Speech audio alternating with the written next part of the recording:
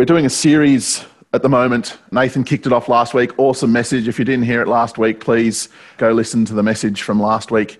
We're starting a new series called Freedom Looks Like.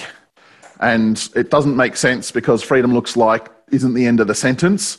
We've got 6 topics that fill the end of that sentence. And last week the message was focused around David, a guy that looked like he was in captivity in a number of circumstances, and yet he experienced freedom because his security was dependent on trusting God. He lived in a space of trusting God first. His security wasn't in his circumstances, whether he's being chased, whether he's facing Goliath.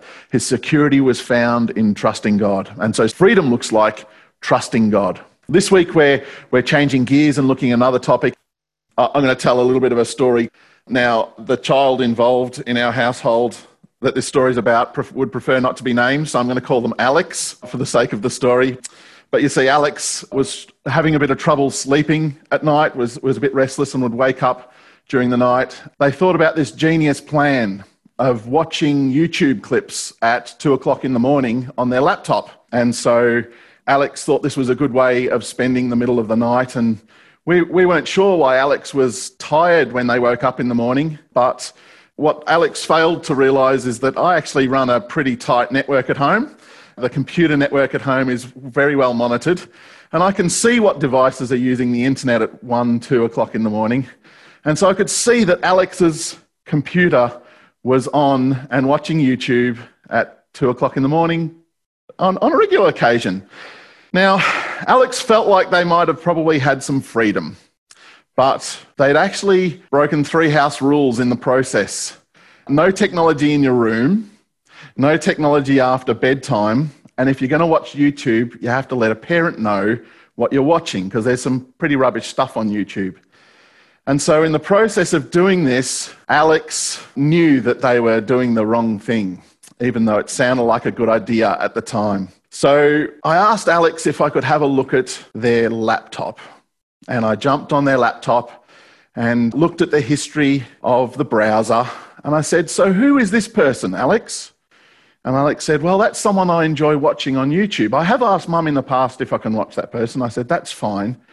I said to Alex, "But it's not fine watching it at 1 o'clock in the morning, 2 o'clock in the morning." And Alex actually at this point broke down and said, "I can't do this anymore. I can't do this anymore." And in the tears said, "Please take my laptop away from me. I can't control myself. I'm trapped. I'm so glad you caught me. I've felt so terrible about this. And it gets to 2 o'clock in the morning and I can't sleep and the laptop's there and I shouldn't have it in my room, but please take it off me. I can't do this." So obviously a conversation and some consequences were put into place. I can tell you based on the network usage, Alex doesn't do this anymore. But the point is, we get into situations, we get ourselves stuck into places where we're doing things that we know are wrong, or that we maybe justify to ourselves, and we think there's freedom in it. We think there's opportunities for us, things that maybe are good, and yet we carry the chains, we carry the burden of knowing that this is not always good for us. And we can laugh at Alex, but you know what I'm talking about. This is not foreign to you either. We talk about maybe just speeding just a little bit. I mean, everyone does it, don't they? And I only speed by a little bit. Or maybe we cut corners on our tax return. You know, we're paying so much tax anyway. What about just cutting some corners there? Or here's a good one. My friend gave me a USB key full of movies. I don't quite know where they got them from. I think they're okay to watch. And what about, lying to cover up a mistake that you've made or to get out of doing something that you've committed to? I mean, it's only a white lie, isn't it? And it's trying to help a situation. Or another thing that people sometimes do is hoping that justice is served. That person that wronged you, you get some justice for your circumstance. They maybe committed an offence and you want to commit the offence back. They've stopped talking to me, so I'm not going to talk to them anymore. These are all things that we can relate to.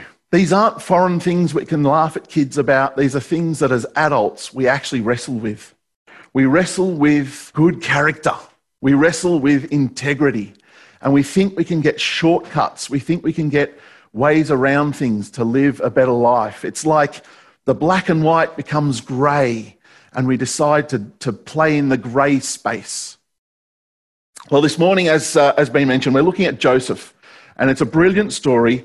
Unfortunately, it's 13 chapters long, so we're not going to read all 13 chapters.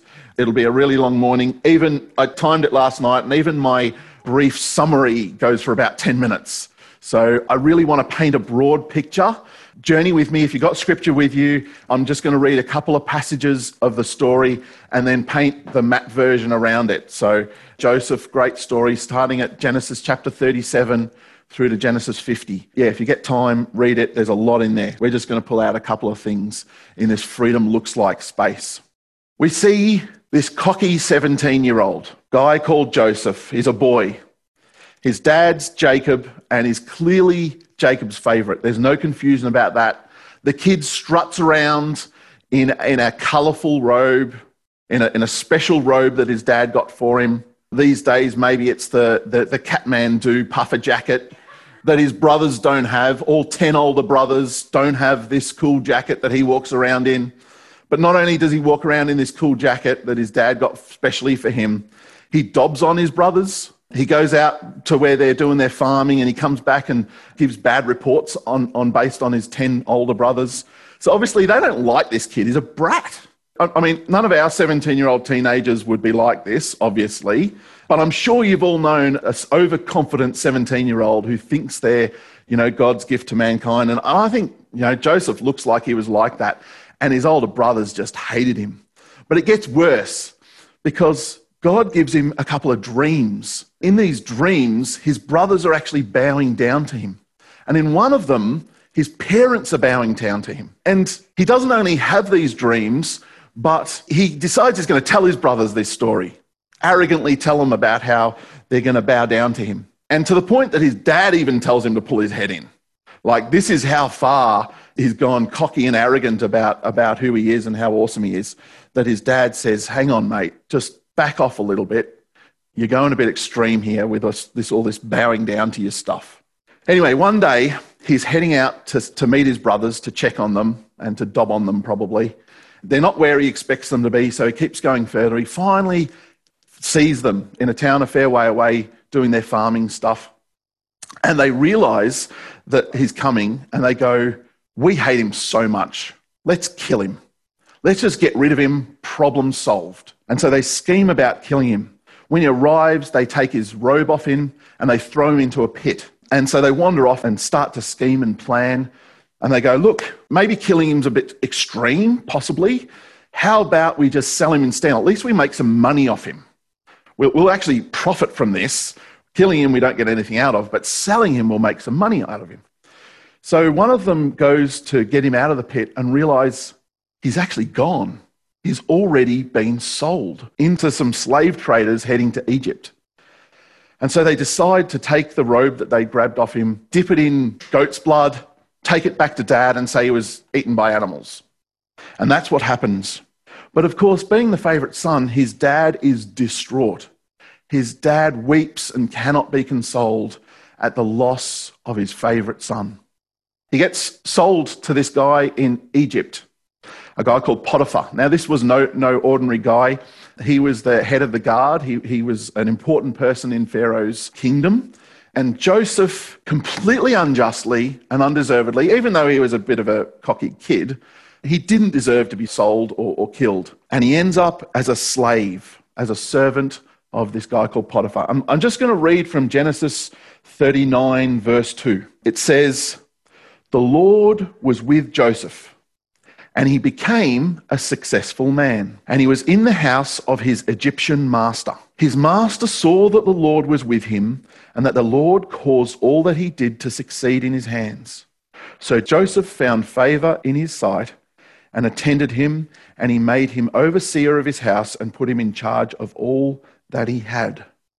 Now, it's important to point out here, Joseph isn't sitting back on a couch and God just doing everything for him. You can see in this passage that there's a partnership. Yes, God made him prosper. Yes, God made him successful, but they were working together. God's influence on Joseph meant that his hands were productive and he was fruitful.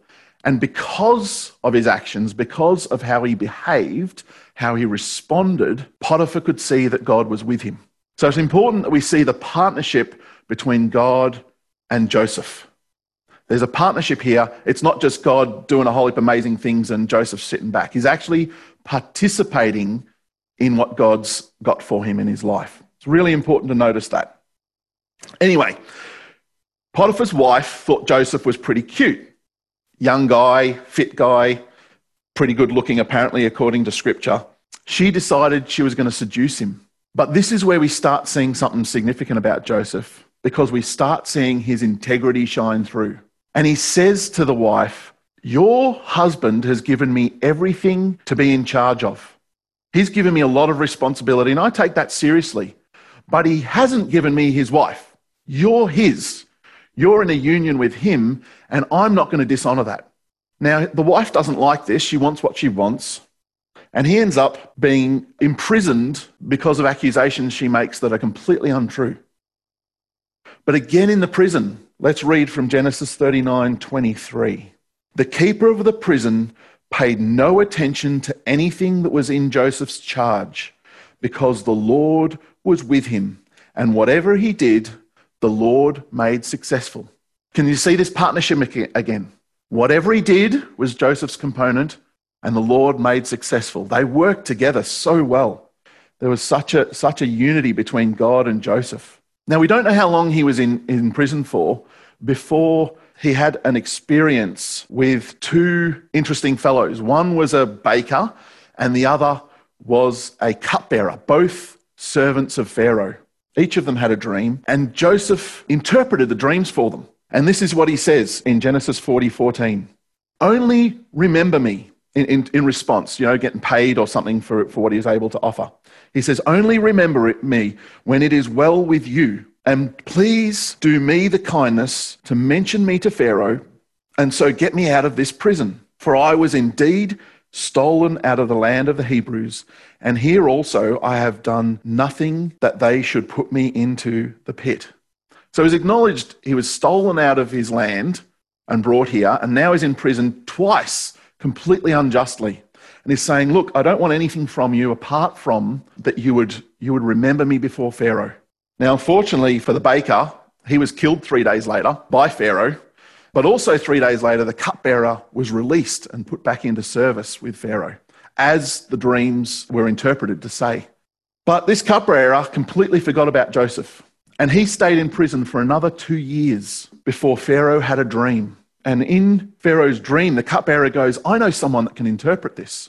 He's a guy I met 2 years ago in prison, and he interpreted my dream and it came true." So Pharaoh brings him in and gets him to interpret the dream. But again, let's just look at Joseph's character here.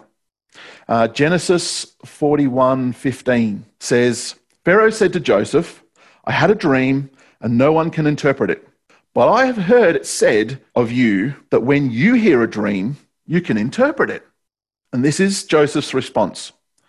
"I cannot do it," Joseph replied to Pharaoh, "but God will give Pharaoh the answer he desires." Really interesting response. We'll come back to that. Now, he ends up, because of the dream and because of interpreting it and giving some advice, he ends up in charge of the whole of Egypt. And he implements a strategy for Pharaoh where there's 7 years of fruitfulness and then 7 years of famine, and he puts this strategy together and implements it. Amazing strategist, it appears. With God's strength, he has so much power and influence, and he's going to save them from these 7 years of famine because of storing some stuff away. In that process, his brothers and father end up in the famine too. We're now 10 years down the track, and they hear that there's supplies in Egypt. And so they head to Egypt to get some supplies, to buy some supplies, because it's a famine. They're out of food. They've got nothing. They're going to die. And they don't realize that it's actually Joseph that's running the show in Egypt. They don't recognize him. They assume he's gone. And so they don't recognize him. And Joseph plays a bunch of pranks, to summarize. It's a whole fairly long sequence of things where they're requesting food from Joseph, and Joseph is giving it to them, But he's doing some, like he hides a bag of money and he puts one of his cups into their things as they leave to make it look like they've stolen something. And what ends up happening is they bring the youngest son, his brother, Benjamin. They bring Ben back with them by request. And Dad's not happy because Benjamin is the last son, the only brother of Joseph. He doesn't want to lose him. Yeah, I'm summarizing this a lot, but there's a lot that happens and it's really quite interesting. But it comes to Genesis 45. They're all having dinner together. They still don't know who Joseph is, but he appears to have shown them kindness, even though there's some hidden money and bits and pieces that have gone wrong. And this is what happens.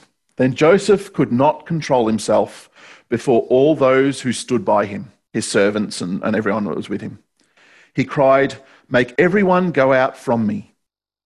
So no one stayed with him when Joseph made himself known to his brothers. So he's just revealed to them who he is. And he wept aloud so that the Egyptians heard it, and the household of Pharaoh heard it. And Joseph said to his brothers, "I am Joseph. Is my father still alive?" But his brothers could not answer him, for they were dismayed at his presence. So Joseph said to his brothers, "Come near to me, please." And they came near. And he said, "I am your brother, Joseph, whom you sold into Egypt." Wow, amazing. I am your brother Joseph, who you sold into Egypt. And he goes on to talk about how they intended to do him harm. And yet God has sent him ahead to prepare a way to save his family. All this stuff, all this injustice that was done against him, all these circumstances of hardship in his life, things that looked like his freedom was stolen from him. And yet his conclusions to his brothers, when he reveals who he is that I am here that we might be free. I'm here that we might experience freedom. Freedom's not found in revenge. Freedom's not found in shortcuts or lying. It's not even found in justice being served to us. Joseph deserved justice for the injustice that was given to him by our measure, and yet even receiving injustice is not where freedom's found. Just ask Jesus what that experience is like about deserving justice and not getting it. Freedom looks like integrity. Freedom looks like a pure heart. It looks like a good character. Do you know Joseph's brothers lived for over 20 years with the shame, the guilt, the regret of what they did to Joseph, not knowing what ended up with him, just having this hanging over their heads, this attitude of going, I want to just pull him off his pedestal. He just is so annoying. We've got to do something about this. And the consequence of that heart attitude, that brokenness, was that for 20 years, they lived as slaves to this. They did not experience freedom. And even when they were reunited with their brother, they weren't rejoicing. They were petrified. They weren't celebrating because they still carried the brokenness of their shortcuts to freedom that failed dismally. While on the flip side, Joseph experienced hardship and injustice, but he knew what real freedom was because he lived from the inside out. He lived with integrity. Character was important to him. Even as a slave, he knew freedom from the inside out. Even as a prisoner, he knew true freedom from the inside out. And as I said before, the passage to Pharaoh was amazing because he had an opportunity to show Pharaoh how good he could look. Standing before a person that can kill you instantly and says to you, I hear you can interpret dreams. He says, no, I can't, but I know God can. He could have taken the credit for himself and looked like a champion, and he said, I can't do it, but I know one who can. The honesty and the integrity in that is phenomenal. You know, some people think that the Bible is a book of rules to control and restrict what people can do. But I would argue that's completely wrong, because it is the ultimate guide to freedom. It is a key to abundant life. It's not an easy life. There's no shortcut or scams. There's no get out of jail free cards, excuse the pun. But you see, it's about freedom the way God designed it. Not from the outside in, but from the inside out. Freedom begins with the heart. And if we want to experience true freedom, then we have to have a character, have a heart that reflects God's best way. This is where freedom comes from. We can start by trying to impress people and then hope our hearts change. It's not God's way. God says, I want to work on the heart, and what comes out will radiate. There's a passage that says, out of the heart, the mouth speaks. We can impress people with our words, but at the end of the day, it's what's in our heart that counts.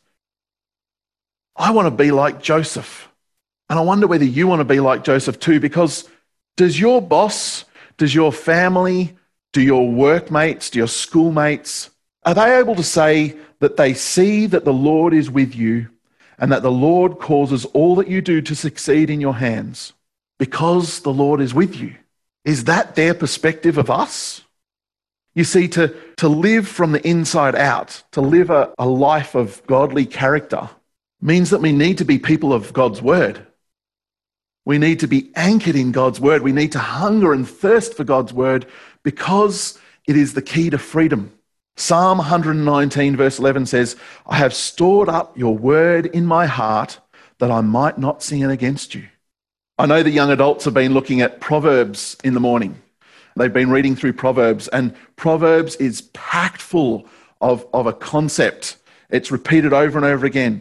Proverbs 10:9 says, whoever walks in integrity walks securely, but he who makes his way crooked will be found out. And there's many verses like that. But I want to read from Job 27. This is Job talking to one of his friends. He says, my lips will not speak falsehood, and my tongue will not utter deceit.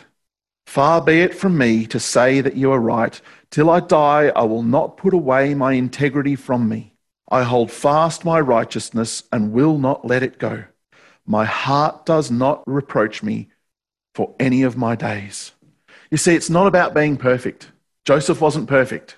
It's about valuing and pursuing integrity, upright character, purity of heart, because God values these things. We're actually partnering with God.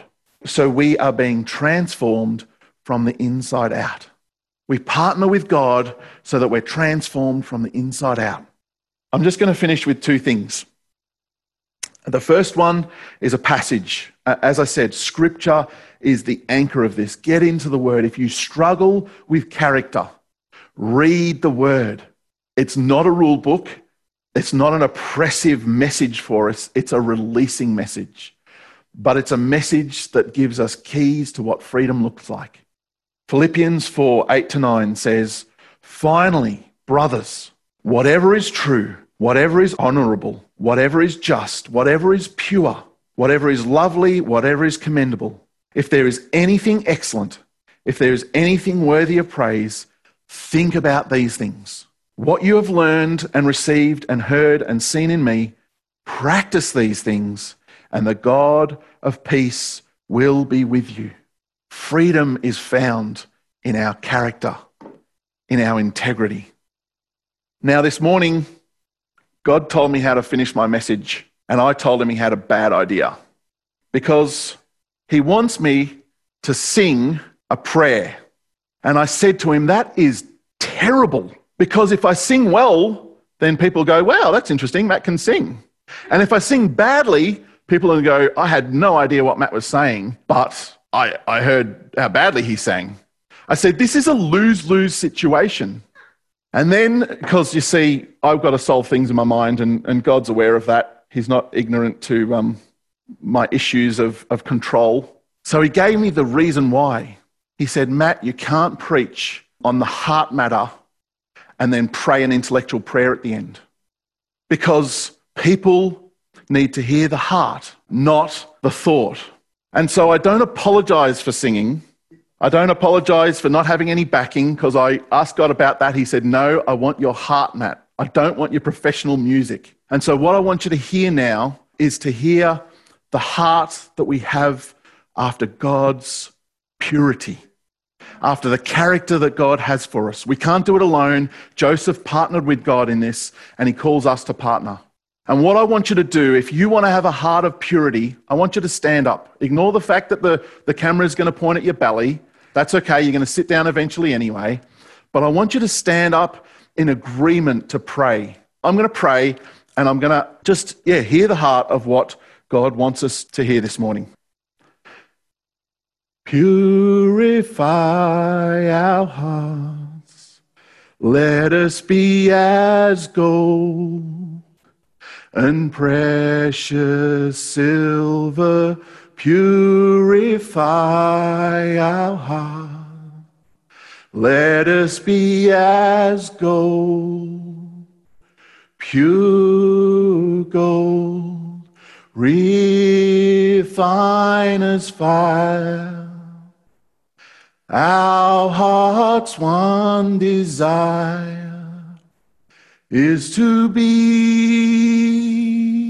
holy, set apart for you, Lord. We want to be holy, set apart for you, our Master, ready to do your will. Amen. That's my heart. I hope it's your heart. We want to be people that have hearts of integrity, surrendered to God from the inside out.